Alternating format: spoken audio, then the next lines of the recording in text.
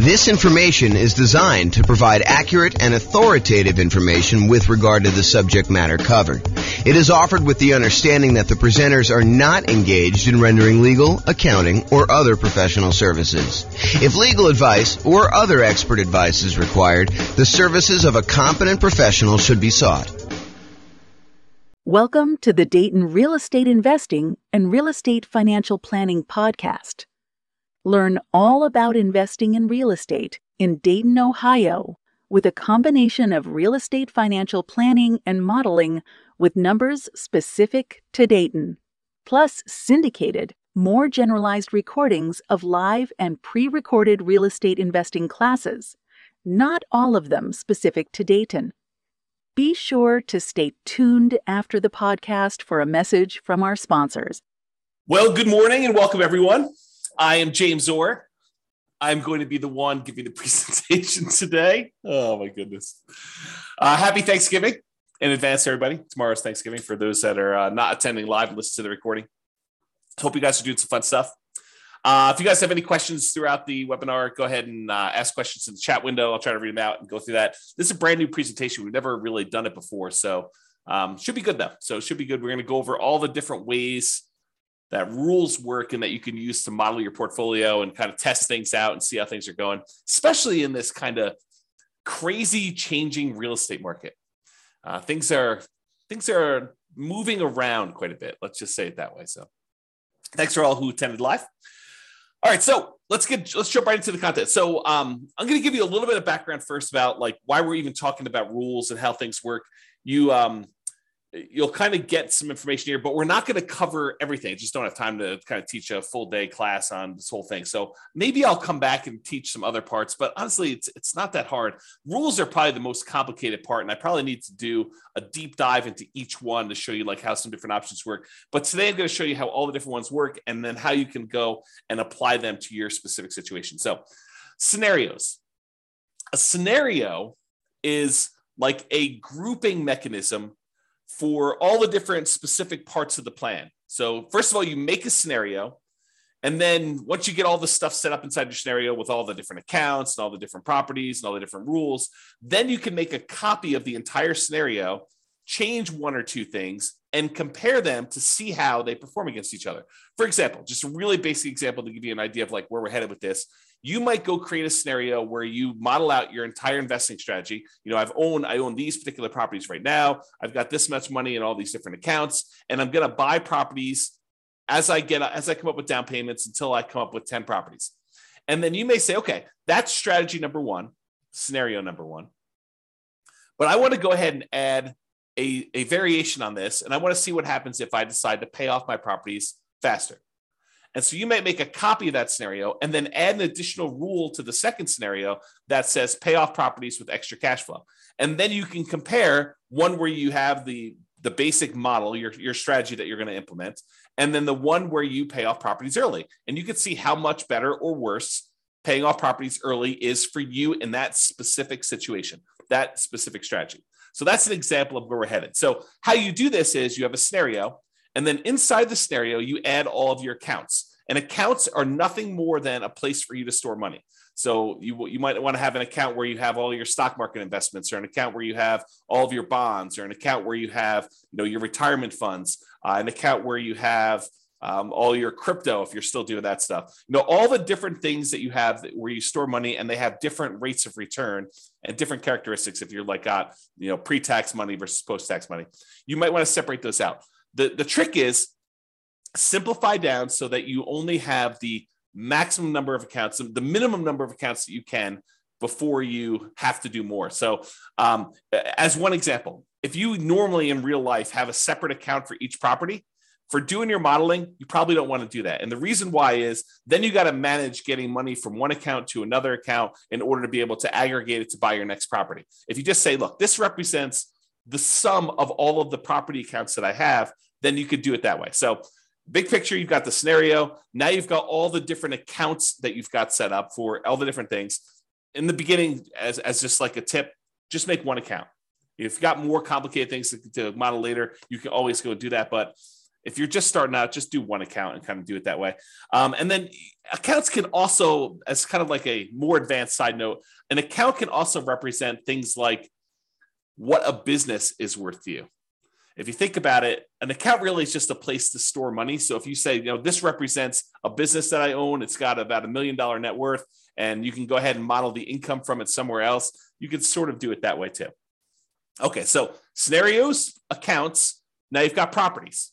So inside the scenario, you've got all the different accounts you have, which is all the different places to store money. And then you've got all your properties, all the single family homes, duplexes, triplexes, fourplexes, any commercial buildings, any apartments, any industrial buildings, basically any real property that has characteristics like appreciation rates and rents and taxes and insurance and all those other things. That is another thing. And we break down properties into two major groups. Any properties that you already own. So each one of those is an exact property that you own. And then we don't allow you to make copies. Well, I have to be careful of how I word this. You can make a copy of a already owned property as like a starting point to make another one, but you can't buy more than one of a property that you already own in the same scenario. So any already owned properties you have, just go ahead and add all those as already owned. And then we have this thing called dynamic properties.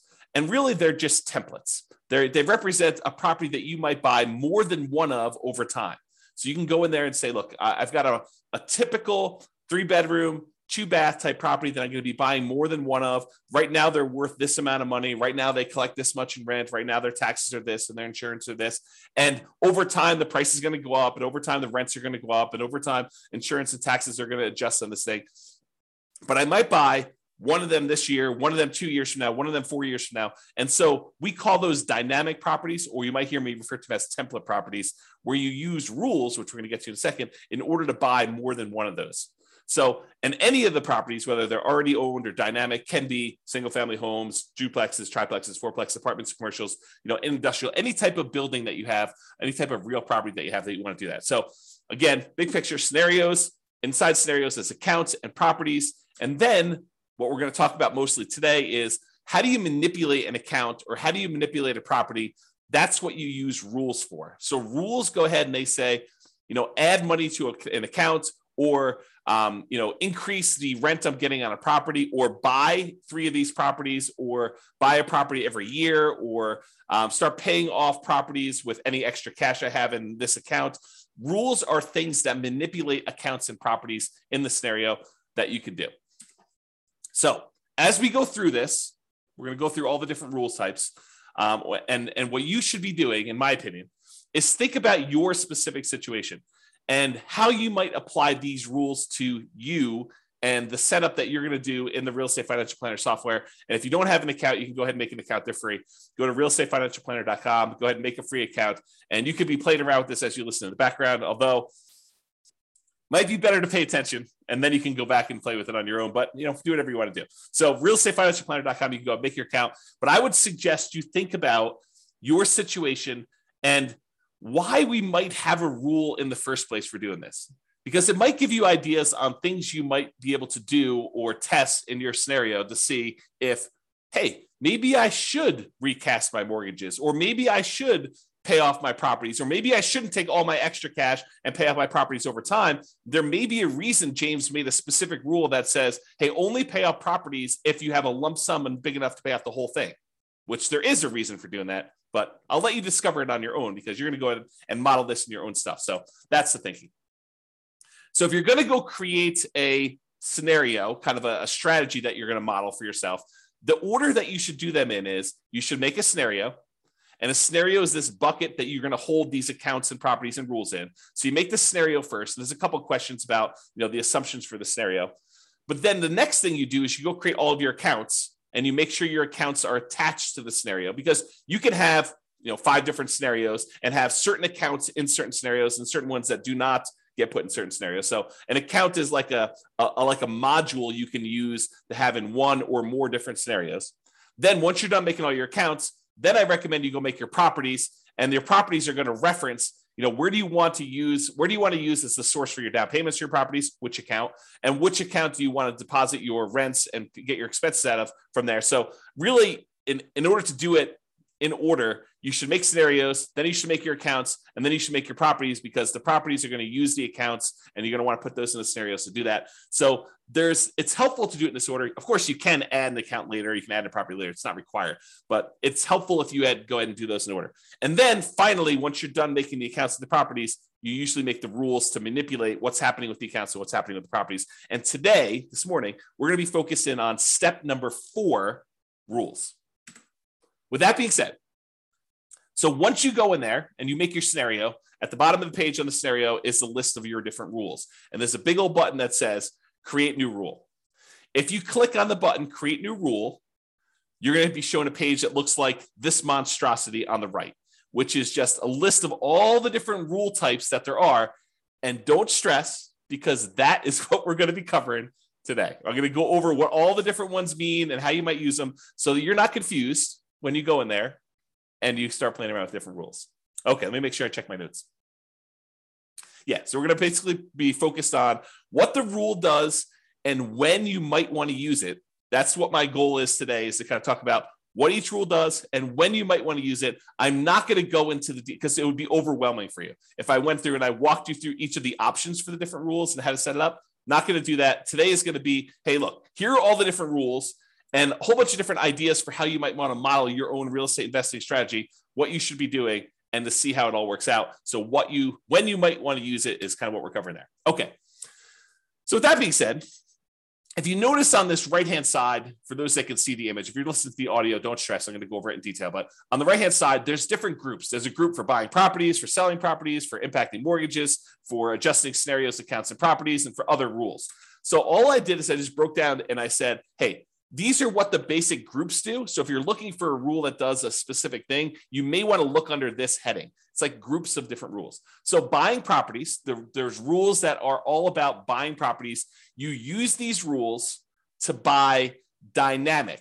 In other words, the template properties. You do not use these rules to buy anything that's already owned. You either need to have the property in your scenario as already owned, or you do not. So you don't use rules to buy properties that you already own. That's another way for me saying that. So you use these rules for buying properties to buy any template properties. And the template properties, again, are just ones that you've set up that you say, look, I might want to buy a duplex in the future, or 5 duplexes in the future, or an apartment building that looks sort of like this, or 10 apartment buildings that look sort of like this. So you either can make different dynamic properties with slight variations, or you can make one say, yeah, I'm going to be buying properties that sort of look like this, and I'll buy 10 of them, or 5 of them, or 7 of them, or 14 of them, or whatever you want to do. Okay. And you can't buy more than one or buy an already owned property again later in the scenario. I already talked about that. So group number 1, buying properties. Group number 2, selling properties. And we could sell properties in a variety of ways, but these are all the different rules about selling properties. You can sell already owned properties. You can sell template properties. And so these are different rules for saying, look, buy a property, own it for 2 years, then sell it. Buy a property when the return on equity drops below a certain ratio, then sell that, and then use the proceeds using a different rule to buy more of them. So you could do stuff like that. So we're going to have a whole set of rules about selling properties. We have a whole set of rules that impact mortgages, like pay off mortgages with extra cash flow, or pay off mortgages when I have a big lump sum, or pay off mortgages if after doing the calculation, I could then achieve financial independence if I paid off these mortgages, or recast a mortgage. And recasting a mortgage, for those that don't know, is, let's say you have $10,000 that you got a bonus from work or whatever it is, $10,000. If you go down to the bank, let's do this first. If you send in the $10,000 to your mortgage company and you pay down your mortgage by $10,000, your monthly payment does not change. The amount of time you have left on your mortgage comes in. So if you had 20 years left on your mortgage and you paid $10,000, now your mortgage might come in by, you have to do the math because it changes over time, but it might come in by 2 years. Okay. So you have 2 years, you'll pay off your mortgage 2 years faster if you just make the regular payments from then on, if you just sent the $10,000 in. Or with some mortgage companies, you could take that $10,000, you could go into the bank or call them up on the phone and say, look, I would like to recast my mortgage. And they say, okay, if you send us the $10,000, we will go ahead and restructure your mortgage so that it still pays off in the same amount of time, but your monthly payment goes down by, let's call it $100 a month. They do a calculation to figure out what the new math would be so that it pays off still in that same amount of time. And now you can reduce the amount of your monthly payment, improve your cash flow, as an example, by recasting your mortgage. And they may charge you a fee to do that, by the way. They may say, hey, it's $500 to do it, but we'll recast your mortgage. So you pay the $10,000 or you pay $9,500 and they take the $500 out for recasting your mortgage, and they do that. So that's what recasting a mortgage is, and there's a rule to do it, which we'll talk about. Or you might have a rule to refinance a property. So we'll talk about that too. Then we have another set of rules for adjusting scenarios or accounts or properties.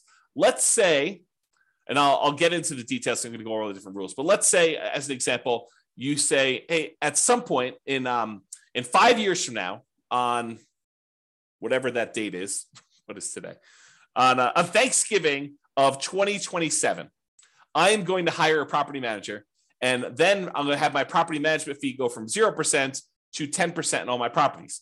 Well, you can use a rule that starts 5 years in the future that's go ahead and sets the property management and all your properties to be 10%.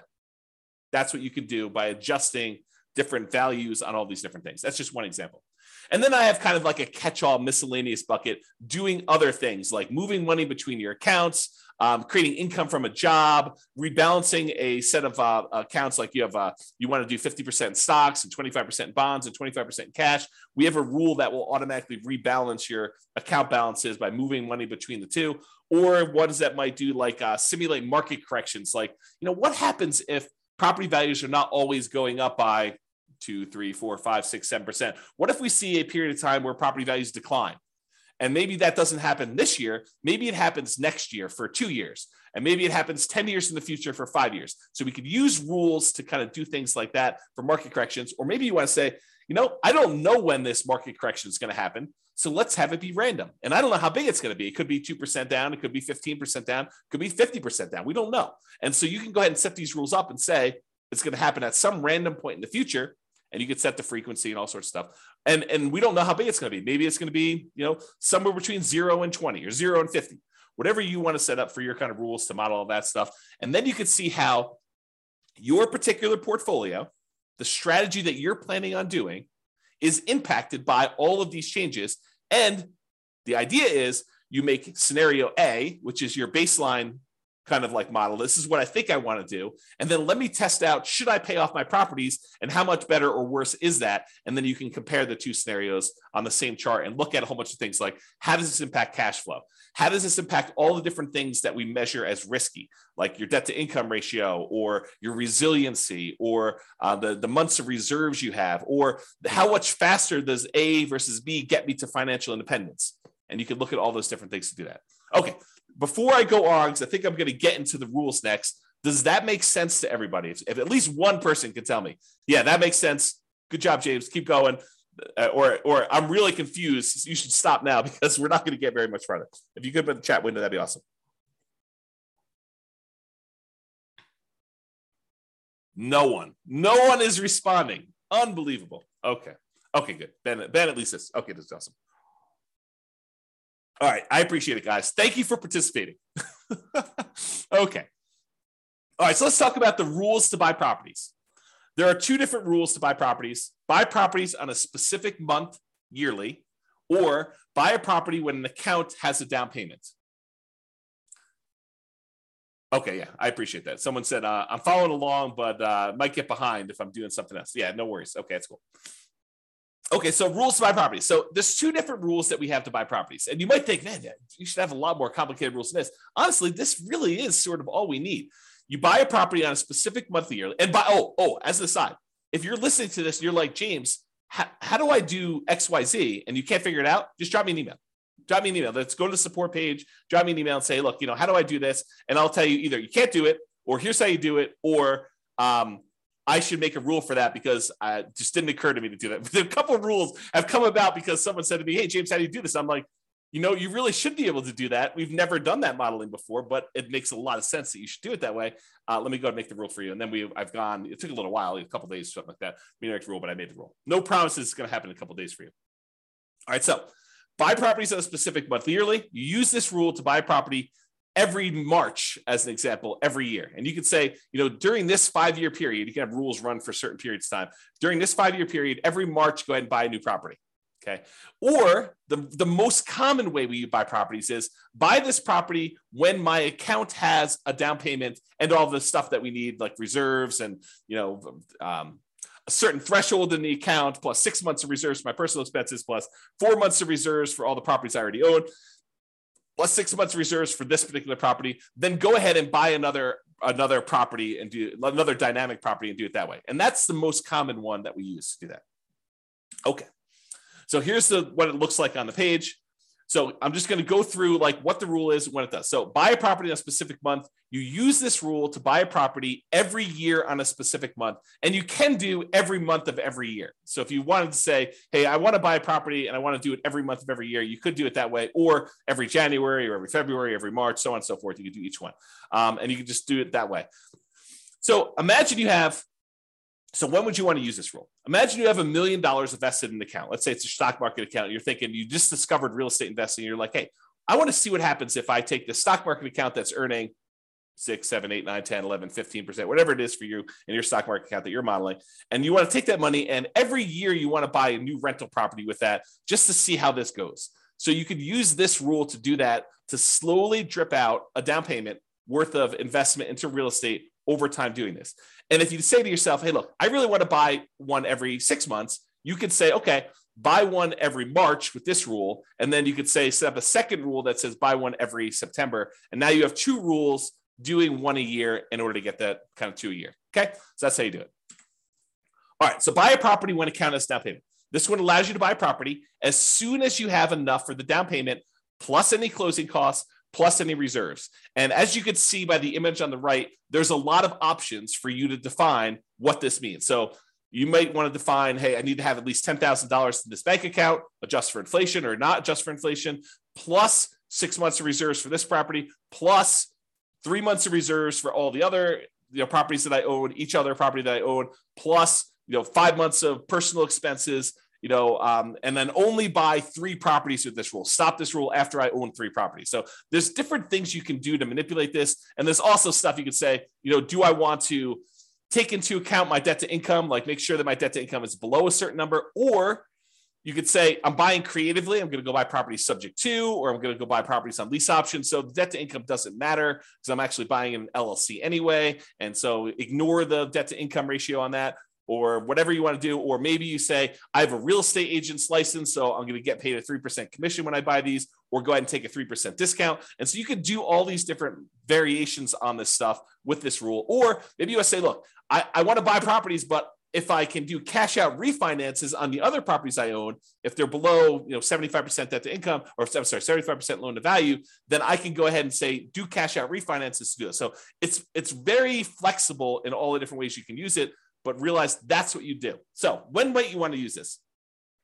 You might want to see how quickly you'll be able to acquire your ideal portfolio of rental property. So you want to say, I want to get to 10 rentals or 10 doors or 20 doors or whatever number you pick. How quickly can I do it with my current income, my current savings rate, my current returns that I have in my accounts? And then as I acquire each property, all the extra cash flow I get gets deposited in this account. So it kind of compounds over time if you've got positive cash flow, or slows you down a little bit if you have negative cash flow, although the cash flows do change based on all the properties. So you could use this to determine how quickly you'll get to a certain portfolio. And then you could test things like, what if I save 10% more? Or what if I save 10% less? Or what if I got a lump sum for a bonus or a divorce or, inheritance or whatever you want to do later on? How would this impact all that stuff? So that's one example. You might want to see the impact of changing how much you keep in reserves has on the speed you can acquire properties. So here's another example. You could say, look, if I use this rule and I say keep six months of reserves for all my properties, how quickly can I acquire all the properties I want to do with that? Or how quickly can I acquire properties if I keep 12 months reserves? I think the market's going to get a little sketchy. Maybe I should keep 12 months of reserves. So if I do 12 months of reserves, how much does that slow me down? And how much riskier or less risky is one or the other? Or how much extra net worth will I have if I don't do 12 months of reserves versus 6 months of reserves or 2 years of reserves? You pick the numbers, okay? So you could use these different rules and make copies of the scenarios to kind of test those. You could see the impact of doing cash out refinances to buy new properties. We kind of talked about that little part of the rule, but you could use that as a way to do that.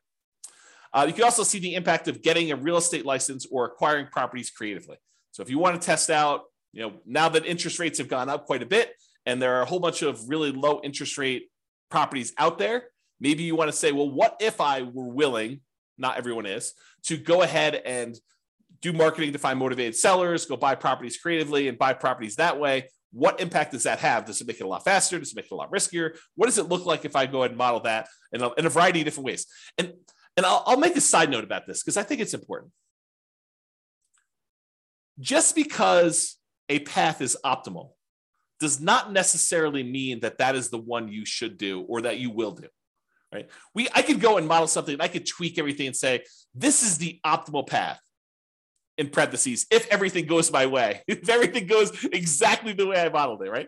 But really, I think part of what you are doing with the software, part of what I do with the software, is I say, okay, here's kind of my plan. How does this plan perform in a variety of market conditions? What if things don't go my way? What if things get ugly? How do I perform with this? Is this going to really derail my life? Is this going to make that really bad? And if things go really, really well, yeah, that looks awesome. But if things go not quite as planned, if I get delayed, if I lose a job, if I, what all those different things that you could do, then you can go ahead and model all that stuff to do that.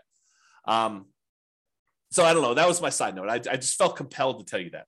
So those are some of the different ways you might use this rule to do some modeling. And if anyone has questions, feel free to ask your questions in the chat. I'll try to get to it. Now, here are all the different rules for selling properties. And since I'm going to go through all of them in detail, I'm not going to cover them here, but let's go through them one by one. All right. So here's a rule that says sell properties and pay off mortgages to retire. Here's how this rule works. If by selling some properties, let's say you have 10 properties and you want to sell off 4 of them, okay? If by selling off 4 properties and paying all the associated closing costs, all the transaction costs for sale, the depreciation recapture, your capital gains tax, your real estate commissions. If you pay all those costs, the net you'd have after paying off all these properties, you can pay off the remaining properties. So you have 10, you paid off, you sold 4 of them. Now the money you got after all your expenses can pay off the 6 remaining ones. If that would give you enough cash flow and any money you have invested in the stock market with your safe withdrawal rate, because it takes that into account too, that between the cash flow from the 6 paid off properties and any money you have from the stuff you have invested in your accounts with the safe withdrawal rate, you would be financially independent. Then go ahead and execute this rule. This is sort of the rule if you buy more properties than you need and you let them all grow appreciation wise and paying down the loans, you get a little bit of cash flow over time. And then eventually you get to the point where, hey, if I sold 3 of these, then I could pay off 7. Or if I sold 7 of these, I could pay off the 3. And by paying off the 3, then that actually would get me over the bar of being financially independent, where all the investment income I have would meet my minimum target monthly income in retirement. Then go ahead and do that. Instead of having to guess and check when that happens, we have a rule that says, hey, if you want to go ahead and acquire a certain number of properties, and then by paying off some of them, you could pay off the rest. By selling some of them, you could pay off the rest of them and you'll be financially independent. That's this rule. So you could use this rule to say, hey, I'm acquiring properties. Maybe I get to the point where I don't need 12, right? And so when do you get to the point where you could sell a part of the 12 and pay off the other ones in order to be financially independent with the other money in your account? Pretty cool rule, right? Like an interesting way to do that modeling. At least I think it's a pretty cool rule. I like this rule a lot. Okay, so that was one rule. Here's a totally different one. Sell rental properties after owning them for a specific period of time. So this one allows you to sell all rental properties. It does not do owner occupants. So it's only rental properties after you've owned them for a specific period of time. So let's say you acquired properties and you're doing lease options as an example. So you're buying properties and you think that you're going to be holding these properties for 3 years and then the tenant buyer is going to cash you out. You can go ahead and set this rule up and say, okay, I'm acquiring properties as quickly as I can. As soon as I have a down payment here, buy another one and then find a tenant buyer, a lease option tenant buyer to come in and lease it from me. And I think I'm going to sell these properties after holding them for 3 years. Some of them may be 2, some may be 4, but on average, it's going to be about 3 years. What would that look like? And so you'd use this rule to then sell properties after holding them for whatever period of time you define, X number of months. Okay. So that would be an example of doing that. So, and by the way, this one is for rental properties. It's not for owner occupant properties. So if you're thinking to yourself, hey, look, I might want to use this rule to live in a property for 2 years to get the tax advantages of like 2 out of the last 5 year tax advantages where you don't have to pay capital gains up to certain limitations on that. This is not that rule. but I might have another rule coming for you if you're looking to do that strategy. That's where we're headed. Oh, wait, what's this? Sell owner-occupant properties after owning them for a specific period of time. Well, maybe this is that rule that I was just talking about. This allows you to sell an owner-occupant property, a property that you're living in, after owning them for a specific period of time. So you could say, hey, I'm going to do this model where I'm buying properties at a discount, but I'm moving into them. I'm going to live there for at least 2 years. Why 2 years? Because there are some tax advantages for you living in an owner-occupant property for 2 out of the last 5 years. I'm not a CPA. Go talk to your accountant to kind of get the details on this. But the basics of what I understand, the layman's version is, if you live in a property for 2 out of the last 5 years as an owner-occupant, and then you sell it, you are exempt from capital gains on that property up to a certain amount, and the amount changes whether you're single or you're married. Okay, so this could be a way for you to do that. And when you sell the properties, we have this little section down here that says, how much do you want in closing costs when you sell? How much do you want to pay in real estate commissions? Because you can put in what your assumptions are about those. And then what is your depreciation recapture tax? Well, if you're living in the property, that's going to be zero on most of those. And then what's your capital gains tax rate? Well, if you're doing this as an owner occupant, you're living there for 2 out of the last 5 years, your capital gains tax rate might be zero here. There you go. All right, Austin says, what's your take on mini syndications on single family homes? Austin, that is not on topic for this particular presentation. This presentation is on rules. So we'll be covering that. Splitting profits with investor or funds deal. So I'm not going to cover that today. Maybe we'll do a class on that in the future. I'll kind of keep that in mind, but not today. Sorry, got too much other stuff to cover. Okay, so that's when you might want to use sell owner-occupant properties after owning them for a specific period of time. Here's the next one. Sell rental properties after renting them for a specific period of time. Sell rental properties after renting them for a specific period of time. So before, the rule was sell rental properties after owning them for a specific period of time. But if you're doing this one where you have rental properties after renting them for a specific period of time, this is selling them after you've rented them. So imagine for a minute you're nomading, where you're buying properties as an owner-occupant, living there for at least a year, maybe more, until you get to the point where you're able to buy the next property and convert that one to a rental. Well, if you use the rule before where it says sell rental properties after owning them for a period of time, you might buy the nomad property, live there for a year and a half, then convert it to a rental. And then now that it's a rental, you've owned it now for 2 years. So really, that would be selling the property after 6 months, which isn't what you intended, I don't think. So this rule says, look, it doesn't matter when you bought it. If you lived there for a year or 2 years or whatever beforehand, and then you decide to rent it, this one starts the counter as to when you sell it based on when you converted it to a rental. Okay, so that's what it is there. All right. Sell rental properties based on return on equity. So this one is you're selling properties based on the return you're getting on the equity in the property. Okay, I got to take a step back and kind of explain to you what's going on here, because this rule is crazy. It's such a powerful rule. So how far back do I go? Oh man, this is crazy. Okay, so here's the deal. You own a property, and let's say you have financing on it, and you put down 20%, and the property value went up, 5% in the first year. So you made 5% from appreciation on a 20% down payment. I'll put numbers to this to kind of give you a feel for it. Let's say you're buying $100,000 properties. You put down $20,000 and the property went up in value $5,000. So you made $5,000 on a $20,000 investment, which is 25% return.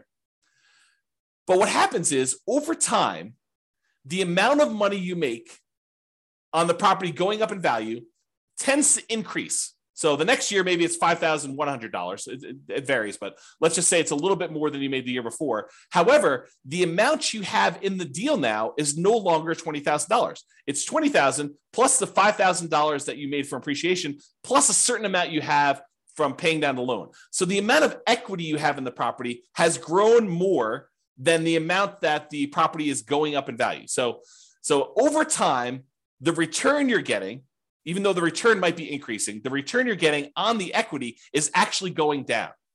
The amount you make on the property compared to how much you have invested in the deal is actually going down over time. So the return on equity on a property from appreciation, from debt pay down, from cash flow and from the tax benefits of depreciation. Like all four areas of return, they tend to go down in aggregate. Some of them go up a little bit over time. Some of them actually go down. Some of them stay the same.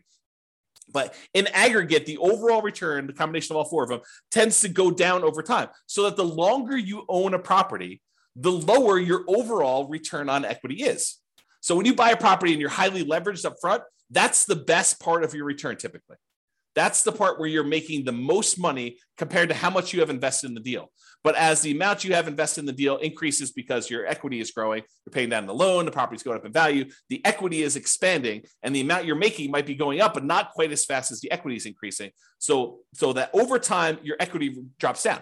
So you might say to me, look, James, as I own these properties, my return on equity is dropping and dropping and dropping. What if I said, look, once it gets below a certain threshold, I want to sell that property and I want to re-leverage back up.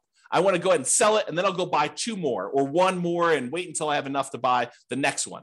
That's what this rule allows you to do. It allows you to be maximally leveraged, not maximally because you don't want to be selling a property every year just to kind of re-maximize your leverage, but within a reasonable range. So you can say, hey, look, once my overall return on equity, because I'm calculating return on equity on every single property every month. So once your return on equity for a property drops below a certain threshold that you set, I don't know, 10%, 12%, 15%, whatever number you pick, right?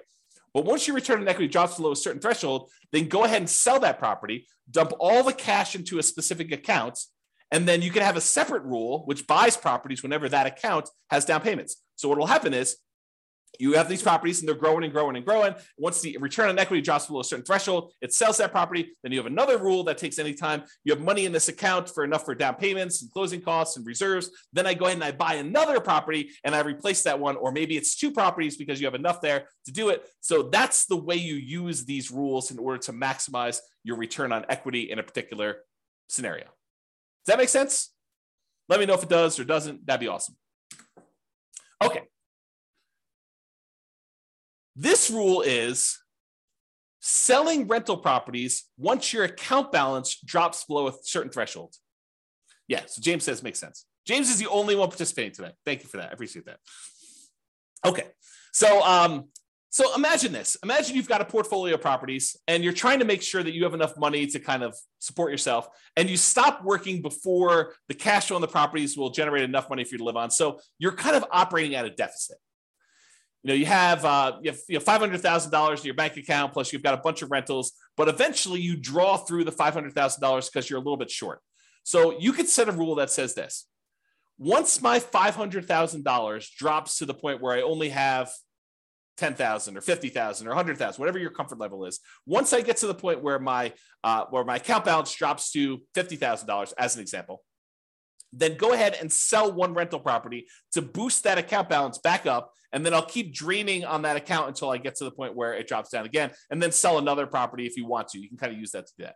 So imagine a situation where you stopped working earlier than you should have before you completely are financially independent.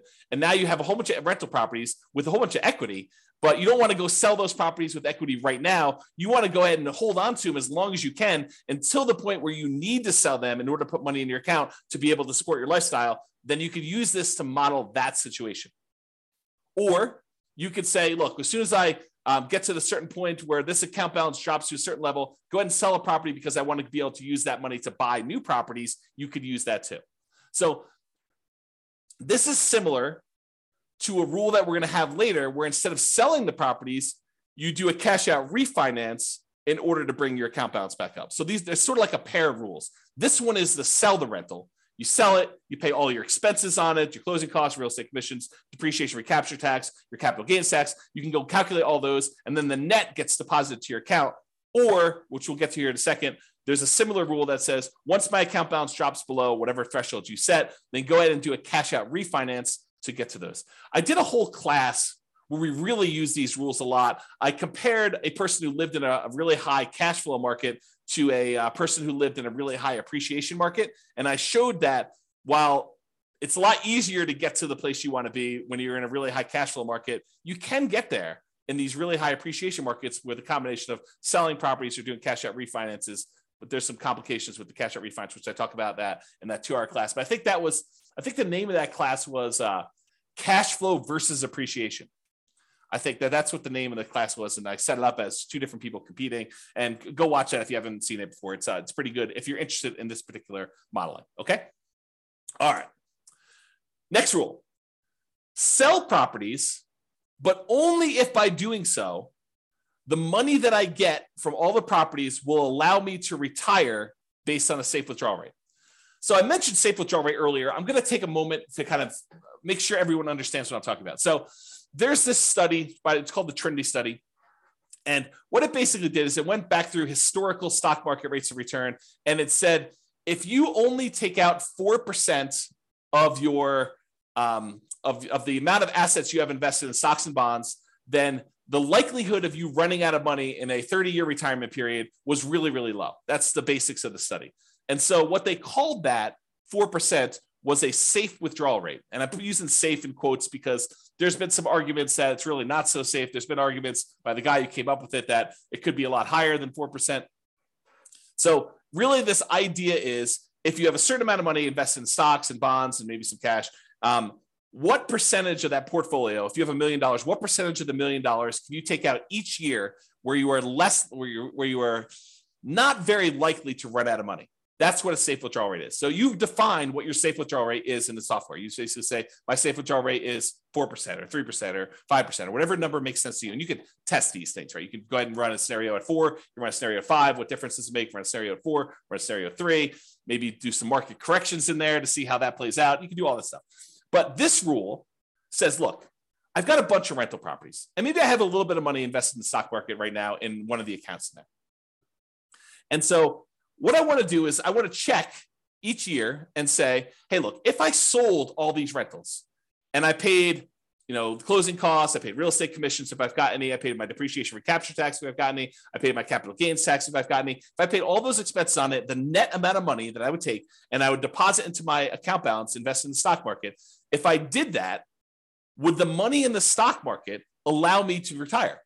Would my safe withdrawal rate for the amount of money I have in the stock market allow me to be financially independent? And if so, go ahead and sell the properties.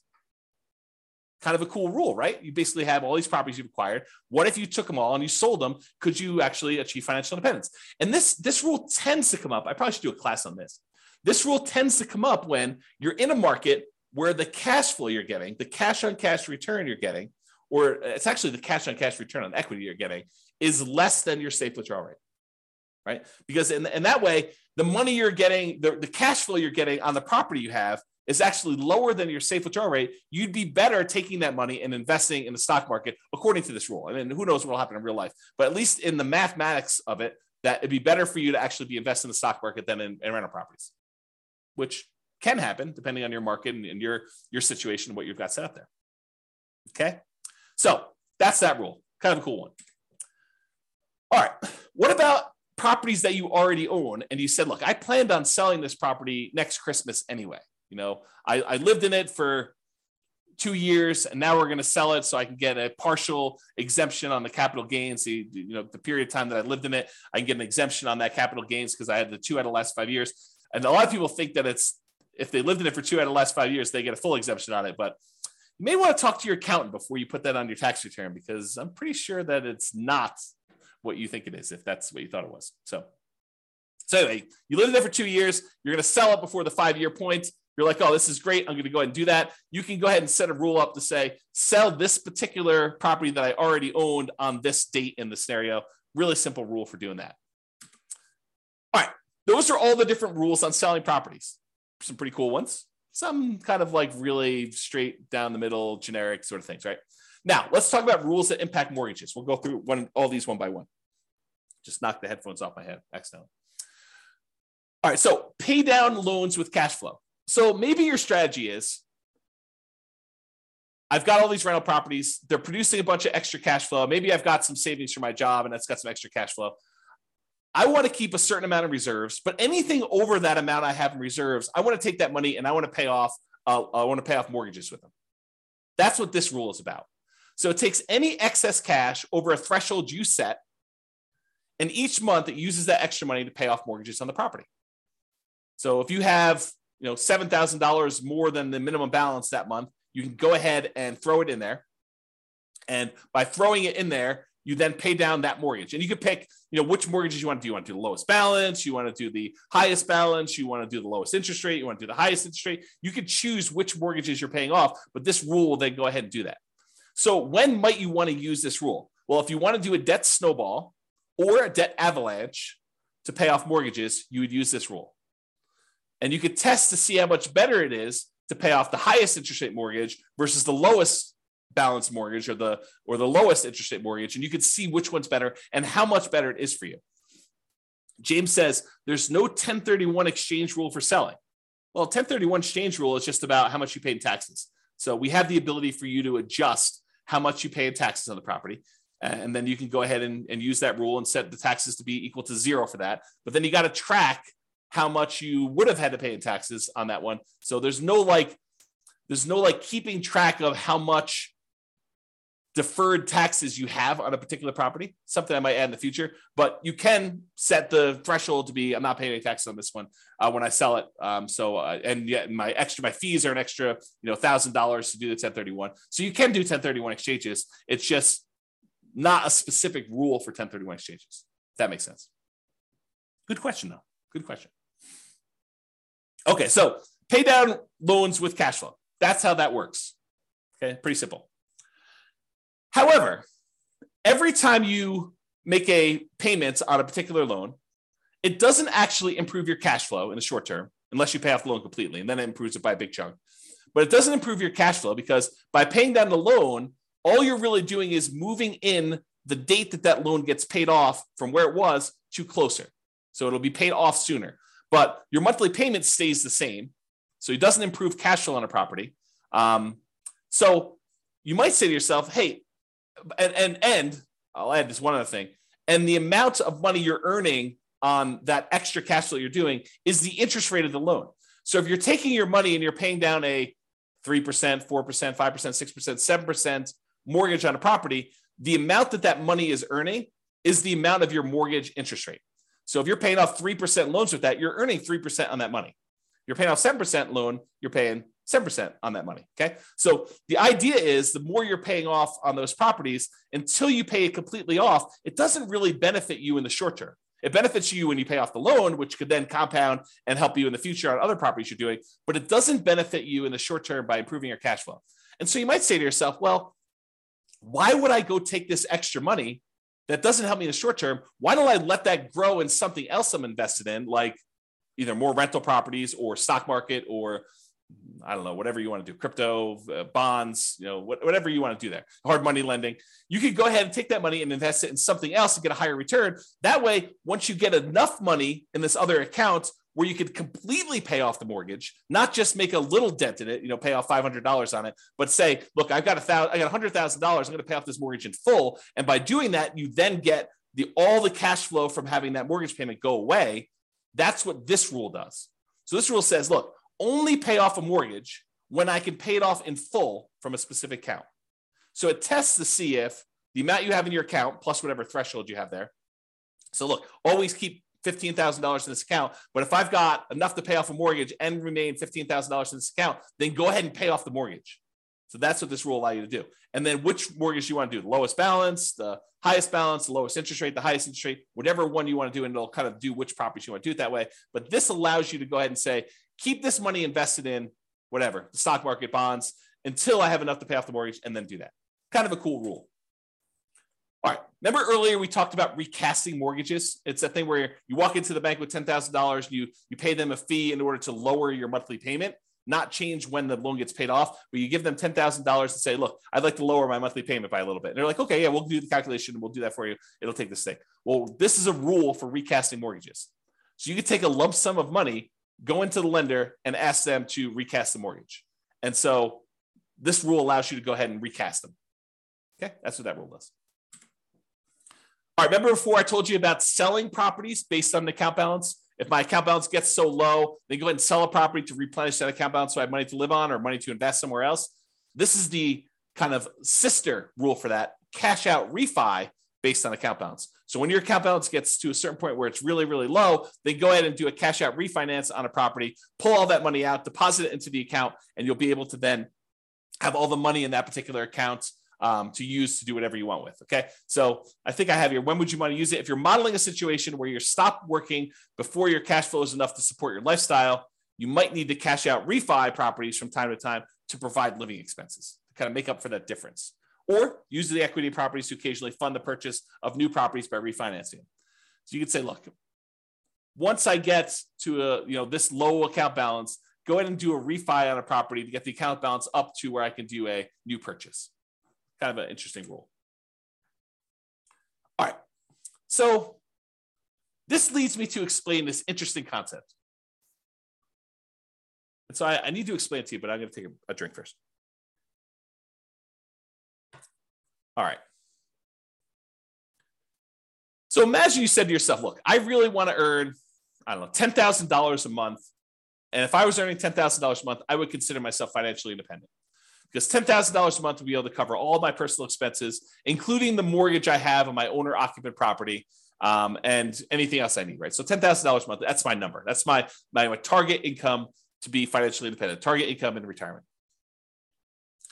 But what if you didn't have a mortgage on your owner-occupant property? Would you need that $10,000 anymore? And you say to yourself, no, I wouldn't. So I can either have $10,000 if I have a mortgage on my owner-occupant property, or I only need $8,000 if I don't have a mortgage on my personal property anymore. And so the software allows you to select whether or not to move your financial independence number down when you pay off your owner-occupant mortgage or not. And so if you have that triggered, which is in the scenario section, this rule becomes super interesting, because what this rule says is, look, if I'm close to my $10,000 a month number, my target monthly income number in retirement, but I have enough cash in my account balance or stocks or whatever it is in my account balance that I could pay off my owner-occupant mortgage, and if I did that, I would be financially independent, then go ahead and do it. So this is a situation where the passive income you have coming in from your stocks and all the cash flow and all the rental properties is really close to your number. It's at 80% or 85%. But you have enough extra cash lying around somewhere where you could pay off your owner-occupant mortgage because the balance is low enough that would actually lower the amount you need, and it would trigger you being financially independent. Then go ahead and pay off the owner-occupant mortgage. That's what this rule does.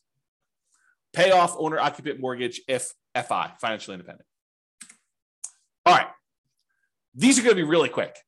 These are the rules that allow you to adjust values on your scenario or on different accounts you have or on different properties you have. Okay. So set value on scenarios. What this rule does, it allows you to change any values you defined for the scenario at different points in the scenario. So originally you thought your safe withdrawal rate was going to be 4%, but 10 years later you say, hey, look, now I want my safe withdrawal rate to be 3%. You'd use this rule to run 10 years later and change your safe withdrawal rate number from 4% to 3%, as an example.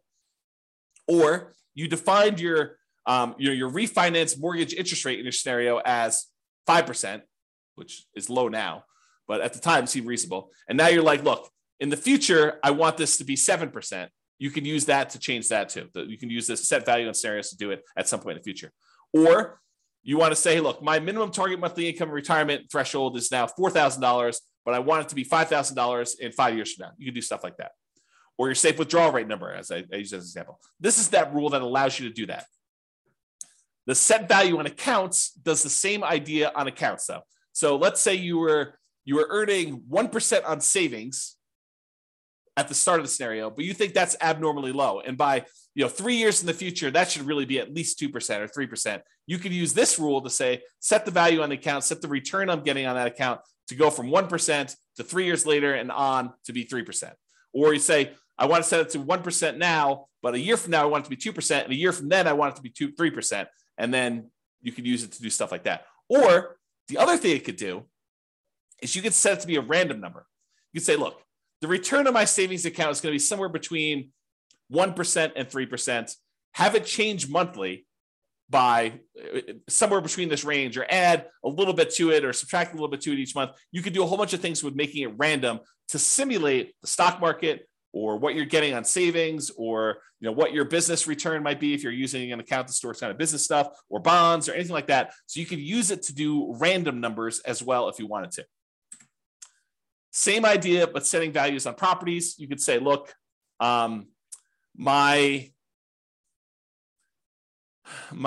property appreciation rate is now at 1% because I don't think property values are going up in the next couple of years. But 3 years from now, I think the market's going to be normal, and we're going to set it to be equal to 3% from there. So you can have a period of time where properties are appreciating at a slower rate or at a faster rate, and then you could change it to be something else later. You can do the same thing with your rent appreciation rate. You could also do things where you hire or fire a property manager and set it from 0 to 10 or 0 to 8 or 0 to whatever. You could also do maintenance on a property. You say, look, it's just a brand new property I bought, so maintenance is going to be low for the first couple of years, and then maintenance will increase. You can go ahead and do that too. So this rule allows you to set values on properties over time and change those. And then if you go ahead and you change these things, but you're like, look, then I want it to return to whatever was normal at the very, very beginning, we have a rule that says reset the original value on an account. So if I was doing 1% and then I was screwing around with it for a whole bunch of years, and then after 10 years, I wanted to go back to whatever was set at the very beginning, we have a reset original value on accounts rule and a reset original value on properties rule for you to go ahead and mess with those. All right. I think this is the last section. Maybe not. We'll see. So any questions? We'll use this as a pausing point. Any questions? Is this good? You need me to slow down, speed up? Is this helpful? Anything? Nothing? So good so far. Okay, awesome. Again, James is the only one participating. I appreciate that, James. Everyone else is sort of just, I don't know, voyeurism or whatever they call it when you kind of like just watch things. Okay, cool. All right. So here are a whole bunch of rules that do other things. So add to or subtract from the account balance. Let's say you're like, hey, look, I got this account. I know I'm going to get a bonus that's going to come in, a one-time deal or an inheritance that's going to come in at 16 months in the future. I want to be able to have a way for you to add a lump sum to your account or pull a lump sum out and say, look, I know that I'm going to have this big payoff for a lawsuit or something like that. I'm going to need to pay out a certain amount of money. Then I can go ahead and subtract this amount of money from my account at that point in the future. Or you're going to have a series of expenses like college tuition for kids. You could use a rule like this to model, I'm going to have this come out on this date. I'm going to have 2 kids going to college at this point, so I need to have this much money. And you could use them to kind of like move money in and out for these irregular expenses to do that. Or you pay a certain amount on installment sale of a business or from a lottery winnings or whatever. You can use that to do all that stuff. All right, transfer money between accounts. So you have money in the retirement accounts, or you have money in a regular account that you want to move to a retirement account. You can move money around between accounts using this rule. Or you have money in your rental property account and you want to use that to invest in your tax-deferred retirement account. You can move money from those things. Or you want to pull money out of one account when a certain account drops below a certain threshold. So you say to yourself, look, I have this reserves savings account that I'm never going to use unless my account drops really low in this other account. So go ahead and move them when something happens to do that. So you can set up those rules to do those things. All right, here's that market correction rule I was telling you about. So this allows you to model what could happen if your market corrects. If your account balance or your properties all are affected by these things, you could do that. So this allows you to change the amount that is in accounts that you select. So it doesn't have to be all of them. Like a savings account may not be impacted, but a stock market account might be affected by a market correction. And which properties you want to have impacted by this thing, and then by how much. And you can have some of these be random. So you can have how frequently it happens be random, or you could have the amount that it declines be random. And if you need to do one random and one static, you can have 2 of these rules running and only impacting one or different things to do that. So that's all about different market corrections. And if you're really trying to see how resilient your portfolio is to different market corrections, this is what you want to be playing with. You want to be able to see, okay, I'm going to do this strategy. And the strategy sounds awesome, right? I'm going to be buying properties and maximizing my loan to value and minimizing the amount of money I have in a deal and keeping really, really low reserves to kind of make it go really, really well. Well, let's see how that performs with market corrections. Or I'm going to buy properties free and clear, not going to have any mortgages on them at all. It's going to be slow and steady wins the race. And let's see how that is impacted by market corrections. And then you can compare those 2 strategies. And you can see, oh, this one gets me there faster, but it fails sometimes. I run out of money. I have to file bankruptcy or, foreclosure. So, that sort of thing can happen if I, have market corrections. But this one, tends not to happen as much, or tends not to happen at all. And so you could say, maybe I don't do that one strategy, or maybe I kind of hold it back a little bit and see how it goes. But it's up to you. It's really your strategy, and you're testing it, and you're seeing how it performs. Okay. All right, here's the one you're probably going to use in almost every scenario that you set up: your paycheck and your personal expenses. And a lot of times we'll set up a separate rule for each person's paycheck, like one spouse and the other spouse, and then a shared personal expense one that you're going to do. And we usually set them up as 3 rules. You could do them all as one if you really wanted to, but I tend to separate them out just to make it a little easier. So what this rule does, allows you to model receiving a paycheck or other regular income. It doesn't have to be a paycheck, but it could be, I'm getting regular payments of a certain amount. If you're doing, you don't need to do this for rental properties, because the rental property stuff does its own thing. And any personal living expenses. So you might want to use this to model each one of your paychecks, and then which ones of those go away when you're financially independent, you stop working. You could set this rule up that says, hey, look, I get this paycheck, it's this amount, but as soon as I am financially independent, stop giving me this paycheck. And it'll automatically turn it off for you so that you no longer get it, okay? And then you could use it later if you wanted to model Social Security if you don't want it to count towards your income to qualify for being financially independent. So we have another rule specifically for Social Security, which does count towards your financial independence number. But if you're like, look, I don't believe Social Security is going to be there, it's nice if it is. Let's go ahead and model that Social Security, but don't count it toward my financial independence number at all. You'd probably want to use that sort of like a fake paycheck from Social Security. Okay. So you could use that to model that too. And so to do Social Security, you just have this rule start at whatever date you'd qualify for Social Security and have it run through the end of the scenario doing that. Okay. Passive income. This is the one where you could do Social Security with, but it does other things as well. So passive income models things like Social Security, pensions from jobs, and annuities. So if you went and you bought an annuity and you're getting whatever it is, $2,000 a month from the annuity that you purchased, you could use that to model this. And you could go ahead and it's very similar to your paycheck one, except this does count in your calculation for being financially independent or not. Okay, so you model Social Security and pensions and annuity income from that. Lumpy income. Let's say you're like Ben and you flip properties, and you want to have lumpy income come in from every time you flip property. Maybe you flip a property every 6 months, or every 3 months, or every 4 months, or every month, or whatever it is that you do. So you could use this to be what I call lumpy income, irregular income that comes in kind of big chunks. So if you have a fix and flip business, or you get irregular bonuses from your job, or you want to simplify modeling lease options where you don't want to put the properties in there and hold them and stuff, you say, look, I'm doing this lease option business. Every 3 years or so, I get $30,000 or $50,000 or whatever your number is.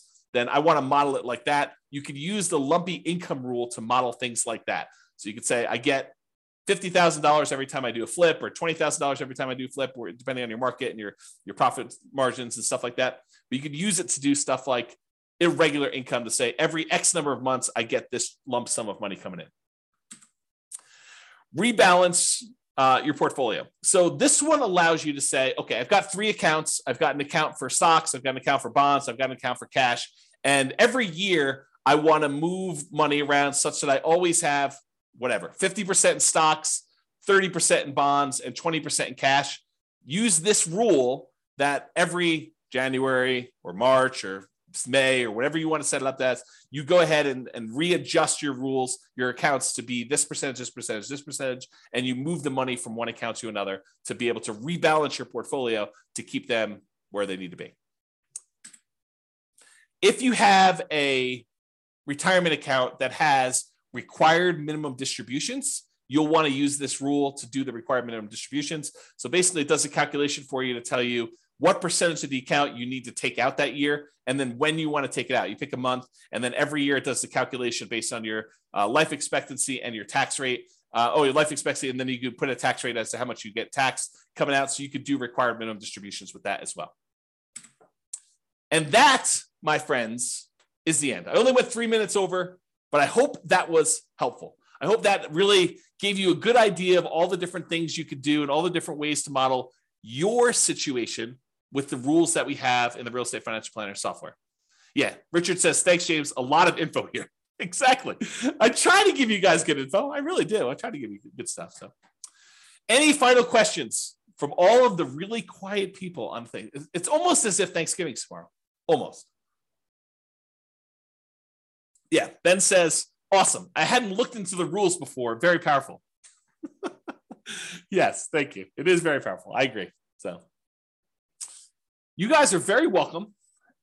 Any final questions before I let you all go? Get ready to celebrate and enjoy Thanksgiving with your families. Nothing? Oh, so what is this? What is this? You're very welcome. Very welcome. Is it a deal? A deal. Thank you very much. A deal. A deal. That's a great name to be like in a real estate investing kind of person. There you go. Thanks for doing these classes. You miss the ones in person. This is great. You are very, very welcome. James says, no questions, good material. What is the software you're using? It's the Real Estate Financial Planner software, realestatefinancialplanner.com. It is the software I wrote to be able to do this modeling. So it's not like off-the-shelf software. I programmed it for you. I did it as my service to you. So there you go. It's available on the website, realestatefinancialplanner.com. Go create a free account and you can do all this modeling. And honestly, you don't need to start from scratch. I'll probably do a whole class on this, but if you go to realestatefinancialplanner.com/model, just pick your city. And I've made some sample scenarios for you to start from. Go ahead and just copy that right into your own account and then just edit. That way you don't have to go create everything from scratch. You can say, oh, I see there's a property here. Let me go ahead and change this to be closer to what my properties are and go ahead and do that. Yeah. James says, cool. I'll start modeling this weekend. Yeah. Let me know if you have questions. That'd be good. All right, folks. Thank you all for coming. I do appreciate it. Have a great Thanksgiving, and I will see you all post-Thanksgiving. Bye-bye for now.